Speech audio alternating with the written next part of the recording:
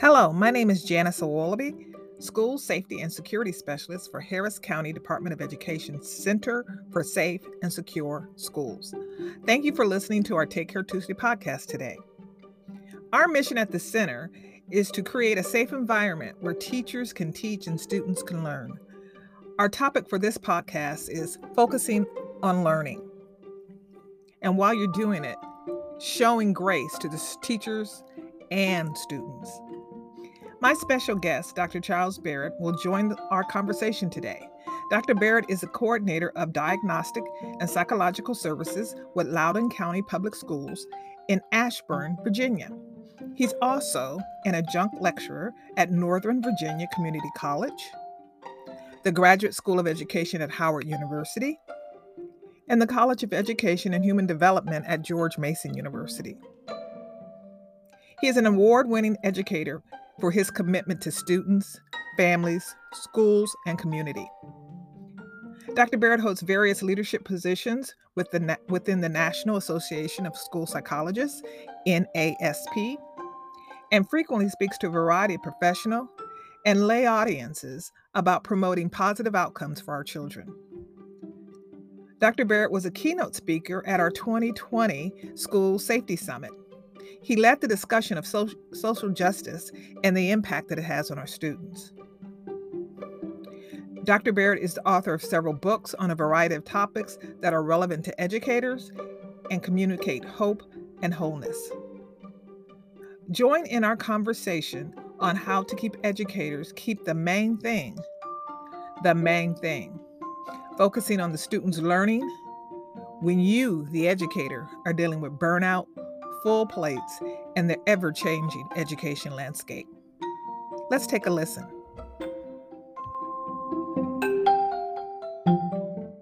Good evening, Charles. Nice to see you today. You too, Janice. Thanks for having me.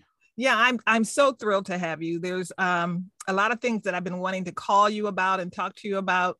And then when this opportunity came up, I said, this is an opportunity for me to get with Charles. So I just want to let the viewers know that our initial meeting, you may not remember it because it was via the Safe and Sound Schools webinar. You were the presenter, I was a participant. Michelle Gay and Alyssa Parker had invited you in to talk about social justice. And that's the first time I had ever heard of you and anything that you had done. And I was hooked. And I just start searching you and going out on the internet and finding a lot of great things that you're doing. And I invited you to our 2020 virtual school safety forum because it was that impactful of what you presented. And we had you present the impact of social issues that were highlighted while in COVID lockdown. We talked about best practices of social justice. And then you had a great topic on the intersection of the systemic racism and police violence and what the implications were for outcomes for our students. Sure. And I think that was the hook that pulled me in, because dealing with school safety, I know where curriculum is important. Absolutely. Bureaucracy gets in the way, of course, but it's all about the children and safety is important. If you have your base safety needs met, it makes the learning a little bit easier, I believe. That's the premise I go off of. But as we continue into this COVID situation, or I don't even want to call it the COVID situation, just 2022 school year, we're returning to in-person. We're trying to reconnect not only with students, but with staff, with ourselves, with adults, with parents. We're rebuilding. We're rebuilding an educational frame that no one's real. It's kind of like we're building it on the fly.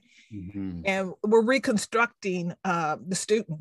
We're trying to fill gaps that personally, I know they were there before. They just were amplified with the pandemic. So with all of that being said, the reason I connect with you is because our center's mission is keeping schools safe so teachers can teach and students can learn. And I connected with your book, It's Always About the Children. Because you pointed out that the very important element of that learning is teacher-student relationship. Absolutely. You emphasized in the book that the relationship is the important dynamic to make sure the main thing remains the main thing, Right. and that's the love of learning. So even though our center deals directly with safety, it's all about creating an environment that learning can happen, and that always makes it about the children. So with all of that, okay, we come down to this one question that I want you to kind of expound on, and we're going to kind of walk through it. Is in this new deal we are right now, how do our educators keep the focus on that relationship with dealing with all their, I mean, you know, you're hearing about it because we're hearing about it nationwide, the burnout of teachers, the pandemic and social issues that are coming into the classroom, and then just the bureaucracy of education and the fact that we're trying to make it about the kids, but still there's those standards and policies and tests and things that has looming over them. How do we keep educators focused? Absolutely. Well, thank you again, Janice. Great seeing you as well, and great to be here. I'm honored for the opportunity. So I would say that, you know, of course, this year, 21-22 is challenging. Just want to acknowledge that and just name that. In some ways, it's more challenging than last year, 2020, 2021. I think the excitement of having kids back in the building and teachers back in their classrooms, there's a lot of positivity about that, kind of leading up to the opening of school. But now that we're in school, couple months in most places, I think we're seeing that it's a lot more challenging than we may have anticipated. Kids are resilient, but there's so much going on around them in their communities, in their homes and schools. So I just want to name that and acknowledge that all the work that teachers are doing and administrators, principals, and others.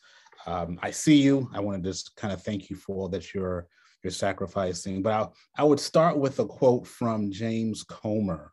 James Comer is a noted African-American child psychiatrist, and he says that no real learning occurs in the absence of significant relationship. So I think as much as we want to just get back into the reading and the writing and the math and the content areas, science, social studies, I do think we have to spend significant time just making kids comfortable in this environment. I think about students who were in kindergarten in 1920, so got through maybe till March. And they may have been home all of 2020, 2021. They're now in second grade. So developmentally, students may be in a certain grade, but their last real in-school experience was a year and a half ago. So sometimes even high school freshmen may be acting like seventh graders. That's where they were in school when, when schools closed a couple of years ago. So I think just really establishing a culture, a climate of safety, of communication, of openness and honesty, and really building that into not just a morning routine, but really into the fabric of how we do business in your classroom and in your schools. I would start with that, just the whole relational component, and not that it's separate from the content or separate from the instruction, but really embedding that into all that we do, for kids and also with their families.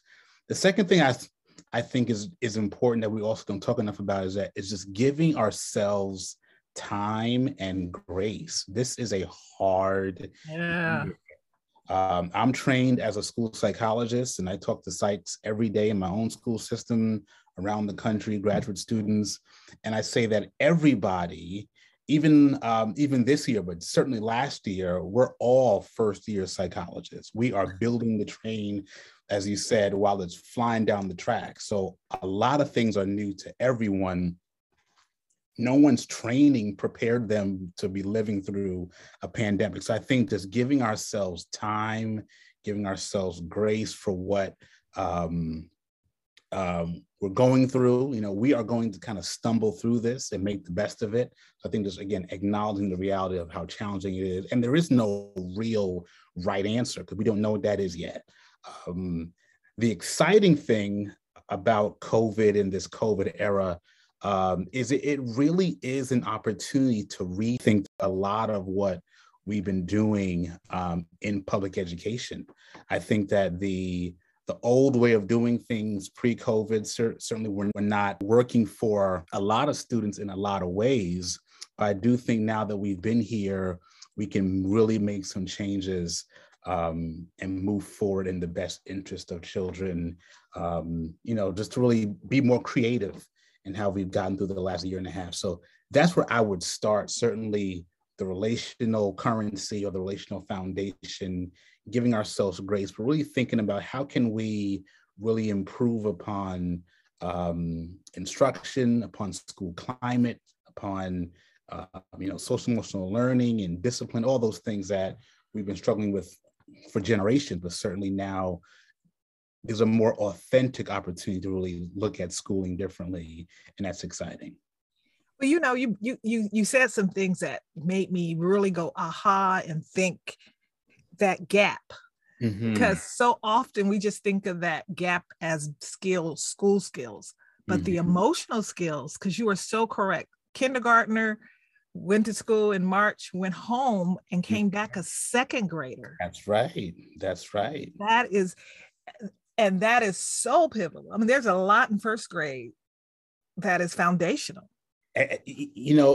Janice, what I've come to realize is some of the best work we can do at this time is actually reframing adult expectations. So what we thought was second grade in 2018 or 2017, that's not second grade right now. So we have to really rethink what do we really want to expect and what's appropriate to expect, from kids who've missed 18, 19 months of school, and it's not going to look the same. So a lot of the stress that I think we're experiencing, I feel, is the disconnect between kind of the old way of thinking about school and the reality of where we are.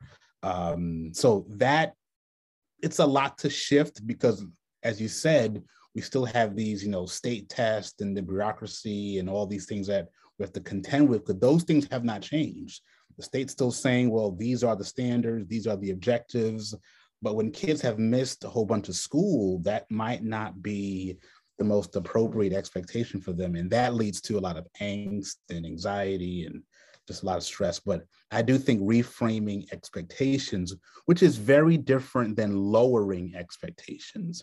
I'm not saying that we expect less from children or from people, but we reframe what is appropriate given the times in which we're living. And that's an important distinction. Correct.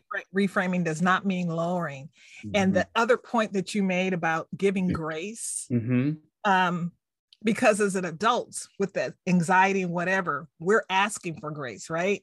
Correct. From the administrators, from, take all this burden off of me. But that grace, as educators, we got to be the adults. That grace has to pass down to the kids. Because absolutely, when you said that to me, I mean, a pain went through my heart. I think of my kids when they went from kindergarten to first grade, and I saw such big leaps by the spring that they were getting out of first grade going to second.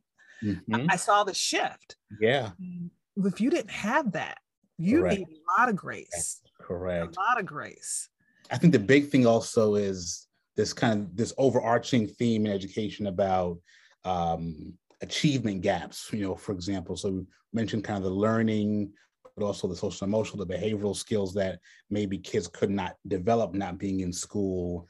But I really think reframing that as well, that it's not about the individual child and what they're lacking, but it's really the lack of exposure and the lack of opportunity to learn those types of things. So the benefit of structured environments, that was not there. The benefit of kind of learning pro-social skills, simple things like sharing and taking turns.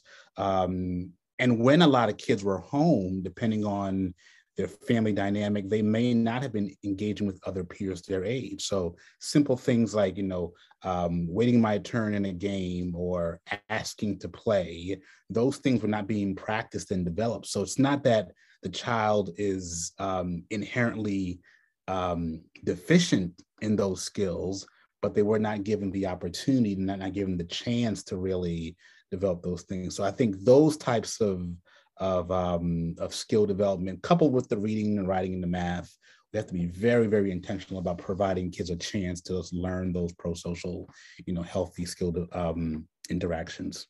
With that, with this rethinking, right, that you're talking about, You know, because before pandemic, there was a lot of discussion. I know I was in a couple of meetings talking about whole child versus, you know, looking at the whole child and educating the whole child. Do you think that's a way to move towards? And I know some schools had, you know, start looking at that. I know I have personally have a family member that she's at college level now, and she's 14 years old because she attended a school where they didn't keep grade, they didn't keep your where you're moving to, they just let you develop. Right. Yes, I think that's one way to get to the whole child, or kind of looking more broadly at children, what's happening. But I always go back to this social justice orientation, which is really looking at what's happening around kids, not only what's happening within them. So when children come to school, like adults, they don't leave their family or their community difficulties at the door. All that comes to school with them. So I think another thing that we have to be mindful of in this time, if we want to really adopt this whole child perspective, whole child also means looking at the contextual situations around the child. So what's happening in their community, what's happening within their families, how are they faring throughout this COVID situation? You know, someone has said that we're not all in the same boat, we're in the same storm, but some have yachts, some have canoes, some have a raft, some have a little tugboat. So all of those realities based on race, based on ethnicity, based on income, based on sometimes gender and all the differences have to be appreciated to really appreciate or to understand this whole child perspective.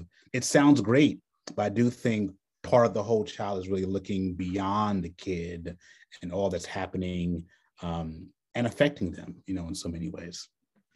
Okay. There was something that you said in a webinar that you had with Safe School. No, it was on a podcast with Safe Schools, because the thing that we've been concentrating on a lot during this pandemic is social emotional learning. Social emotional principles. And you said taking that SEL principles, that framework, so that's not just considered an appendage. Can you kind of expound on what you were talking about with that? Yeah, so I think in schools, we have this kind of fragmented approach. We teach academics, and that's one thing. And we teach maybe problem solving, and that's a separate thing. Then we have mental health, and we have behavior, and then we have SEL over here. And kids are not fragmented people. Kids are just their whole beings. So I think the more that we can integrate all of these concepts across the curriculum, embed them into the different activities, it becomes a lot more unified. And I think kids get it. So my SEL lesson around how to deal with disappointment or how to deal with frustration, that becomes relevant in a math lesson when I get the wrong answer. So the math lesson or the math instruction becomes an opportunity to practice those skills and highlight what we talked about in SEL time, maybe earlier in the day. So I think the kind of the integration of these different areas makes a lot of sense to really promote the most positive outcomes for students rather than having them more siloed in these different camps. That's a challenge I think that a lot of schools are wrestling with. How do we just integrate systems and integrate all these things? Another example is that we have one school team, for example, that's talking about academics. Another school team over here is talking about the child's mental health difficulty. And a third team is talking about their behavioral difficulty. And oftentimes these teams don't talk to each other. And that's just not effective. So all of these things are affecting the child in so many ways. So why not integrate all of those folks, all their expertise, their skills, and when you start addressing them, then the academics play into the behavior, which plays into the mental health. All that just kind of comes together. So that was my intent, that idea of just not having this siloed approach, that these are standalone skills or standalone foci, but really they're part of all that we do. As I said before, embedding the relationship component into the fabric of how we do business. Same thing with the SEL and the academics and other things we're teaching children to do. That's a very big hot button for me, because in safety and security, we do it with physical safety and emotional safety. And my partner and I, the biggest thing that we've been working on, and we're trying to make it work and be right, is how do you integrate those two together when you talk to teachers and administrators, because everybody's plate's full. And as we give a program for this, a program for that, how can we integrate those two things together? Because they go together. Emotional and physical safety go together. Exactly right. Very, very important. I think it's certainly maybe opportunities for leadership to just kind of, again, rethink. I don't think what we're trying to do is necessarily harder. I think it's just working differently and working smarter. And again, what better time than this natural opportunity where we have to do things differently. I think what schools did to pivot to virtual learning and all that was happening, that was fabulous. And in a lot of ways, we were doing things quickly that we never thought we could do or would do. So I know that we have the potential, the capacity to do it, but I think just taking some time to think differently about what we, once we're doing it is comfortable, but what's going to be more necessary and beneficial to kids moving forward. It's that comfort zone. Yeah. I see it all the time when I go into schools and I'm doing safety audits, and I just see a door propped open. And what's the most important thing? Well, it's safety. Well, no, it's not, because you propped open a door. And you propped open the door not because you were being defiant, because it was easier, it's more comfortable for you, because it's what I need is right there. I don't want to have to walk all the way around. So when you said that, it's like, it's time for us to start walking all the way around. Correct. We might find if we walk all the way around, it's a more efficient way to work. Exactly right. Yeah. So it's absolutely an interesting time. It is. Exciting too, though. I liked how you put that in there, that it's not so apprehensive. As excitement is there, the rethinking, the re-engineering. I think we've all been talking about school needs to be done a different way. Yeah, here it is. Thank you. Here's our opportunity. Here it is. Now, I'm actually looking forward to what happens, 3 years down the road, 5 years out, and kind of where we are. It would be a tragedy, and not just in school, but in life in general, that we come through 18 months or 24 months, however long this lasts, and we revert back to how life was in January and February of 2020. That would be a tragedy, because so many things I think had to change. I was thinking, last year when the pandemic first started and life just stopped, kind of slowed down, in some ways that was necessary.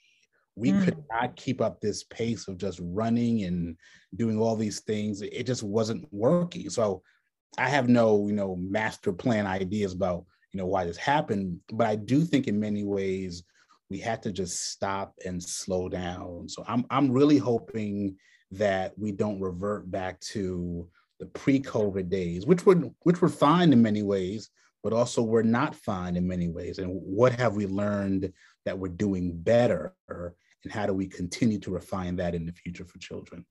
Well, one exciting thing, when you talked about it, excitement of it, and doing things differently, I would have never met you if it hadn't been for the pandemic. Oh, you're kind, Janice. You're kind. Likewise. I know, but the Zoom, the fact that people that we normally don't get a chance to connect with, absolutely, we connected. I mean, and it's an authentic, and I hope you think it's an authentic connection. Yes, definitely.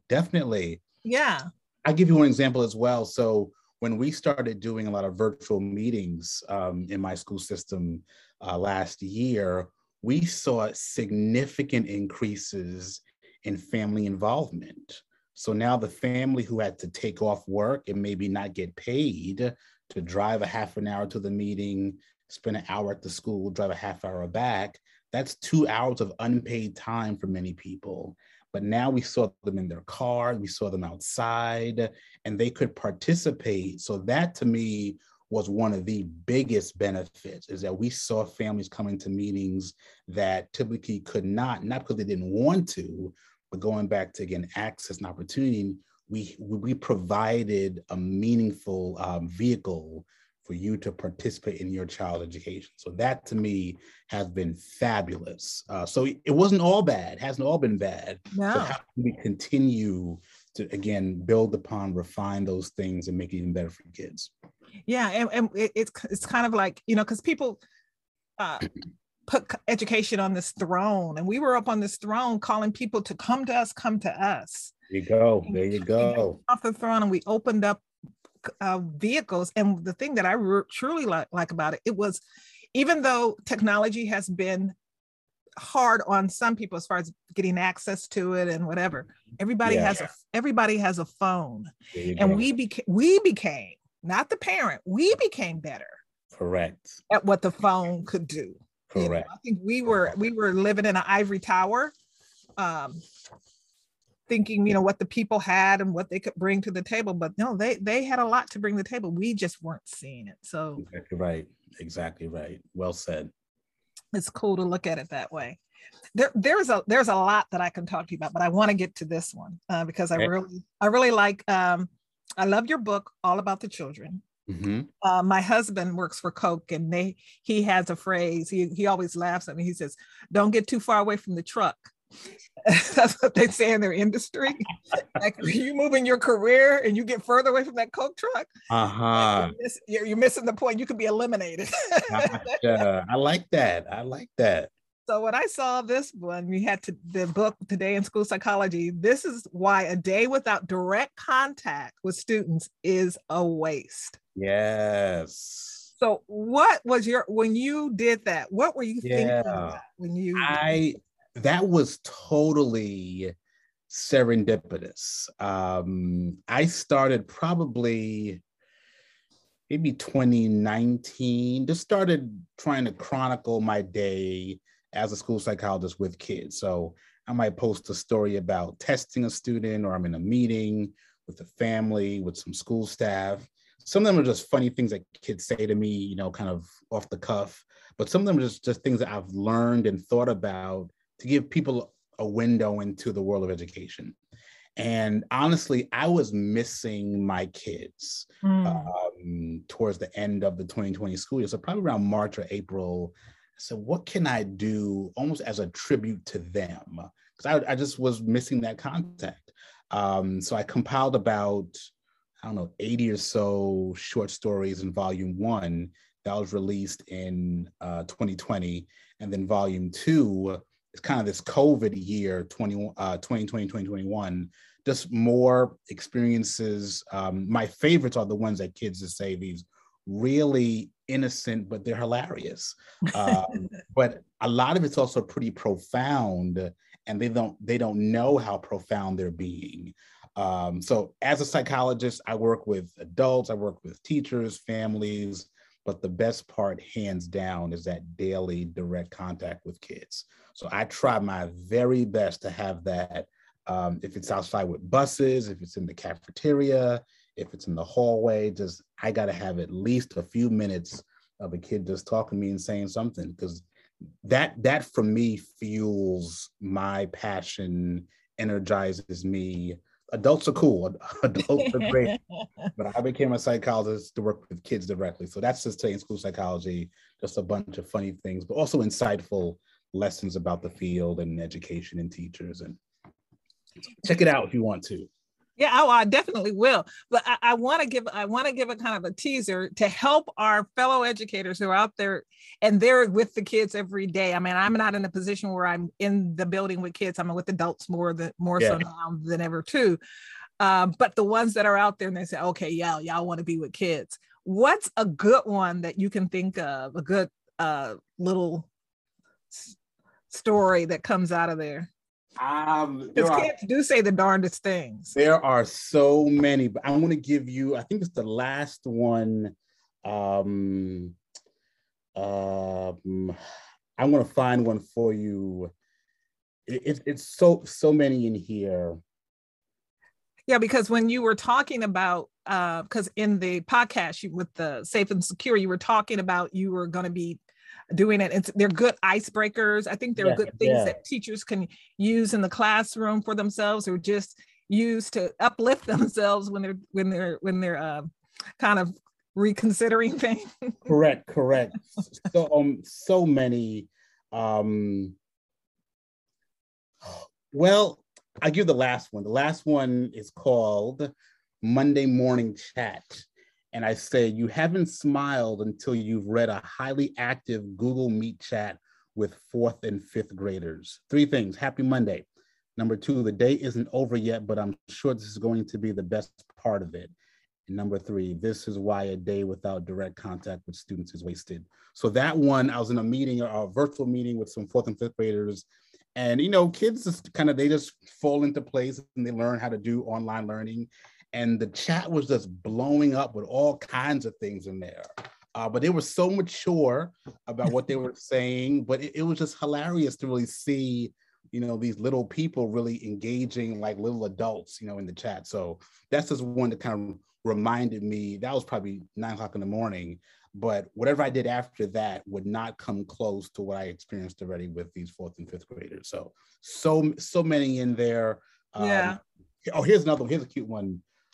This is from a teacher, student's name. So Charles, I noticed that you are lying on your bed. Please join us for Read Aloud. So that was one where the kid was in bed doing virtual learning. and the teacher, in a way that only 1st grade teachers can do it, just the most sweet, kind redirection. But that one showed me how teachers were just adjusting to seeing kids in their living room, in their bedroom, outside and on a park bench, and they still taught them. But kids were also doing the best they could. I'm tired today. I'm going to be in my bed, just kind of lounging in class. But it was great. It was great just kind of hearing all those. So yeah, definitely check out these stories. But also, as I said, there's some serious ones in there too that really get us thinking about issues of justice and equity and opportunity and access and all that too. So you can smile, you might cry too about some of them, but it's all good. I will definitely check it out myself, and I will shout it out on my podcast as well to check that out. That. Well, the thing that we do here, like this is our Take Care Tuesday, and when we started this podcast, it was like we have to stay relevant with our clients and making sure we get information out there, but we also want everybody just to chill, take care of yourself, because it's tough. It's tough for us all. So what I'm going to end our podcast with is asking you the question: how do you, Charles Barrett, take care of yourself? Janice, this is always the hardest question for me, because I don't have any real routine. I do a lot of things because I love it. I teach, I work full time for a school system, I write, and a lot of that does fuel me. It hardly feels like work because I just enjoy what I'm doing. But I would say this: I get fueled by encouraging other people. So every day I send this morning kind of inspirational message through my app. And that really brings me a lot of satisfaction. Just knowing that, a few hundred people receive this, and it's a real short thing that kind of inspires them, motivates them. That really is helpful for my own kind of well-being. On a lighter note, we are now in what I call Home Alone season, and Home Alone is my absolute favorite movie. I could watch Home Alone every day, the middle of July, like the first time I saw it. So that has been a major stress reliever for a long time. So sometimes just watching Home Alone, we saw it over the holiday weekend recently, Home Alone 1 and Home Alone 2. So if I do anything semi-routinely, again, even in March and April and June, probably Home Alone can bring me down most days. Well, good. Well, I was going to let that be your last thing, but I do want to support our educators out there and let them know that that there is light on the other side of this. Absolutely. I felt like personally, I'm telling the podcasters, I felt like I got light because I did connect with Charles's meditation that he sends. I'm calling it a meditation, but what you send out in the mornings. Yeah. So it shows up on my phone, and that's a great thing to hear and read when I get it. But I want you just to uplift our educators and leave them with some, there's a lot of, like you said, there's a lot of goodness. Yeah. I just want to leave it with light. Yeah. So you could leave them with some light to look forward to. Absolutely. I would say this, that we are going to get through this. I am more than confident that COVID is not here to stay. Life has changed, and life may change, some more over time, but we are going to get through this. My encouragement to you is every single day, give yourself a break by taking a break. And you know what that is for yourself. Oftentimes in schools, especially as educators, we tell kids that they have to earn their break. You have to earn your reinforcer or earn access to, your break. We're going to bend the rules and say, you don't have to earn it, but you deserve it. So whatever that means for you, just unplugging for a few minutes in the morning, afternoon, evening, it is more than okay. The last thing I'll say is this. We all struggle with time and timelines and where I should be and I'm behind, all those things. But when you feel like you are behind where you might want to be in some areas, and then you also feel that like you might be ahead in some areas, all that means is you are exactly where you are supposed to be. So I might be behind because my timeline said, well, by this time I should be done with this degree, or by this time I should be done with this certification. But then you feel like I'm ahead in other areas.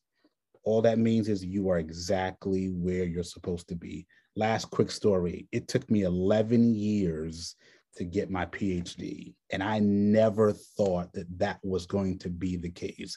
I did undergrad in 3 years flat. Went in with some credits from high school, did some summer courses, took extra credits in fall and spring, and it was easy. I just knew that leaving undergrad at 20, I'm going to walk out of grad school with my PhD at 25. That was my goal.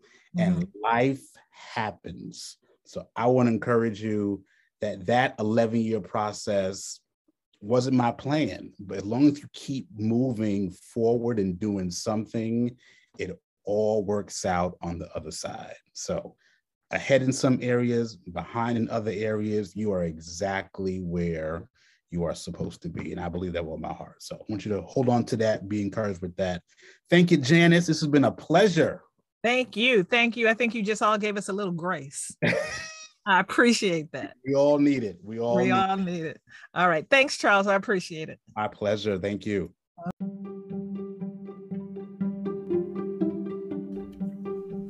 Thank you so much for joining us on this week's episode of Take Care Tuesday. Remember, you can follow us on Twitter at CSSS_HCDE. You can also reach us on our website at www.hcde-texas.org by clicking on Support Services and then click on Center for Safe and Secure Schools. Again, thank you for joining us. Stay safe, stay secure, and take care. Bye.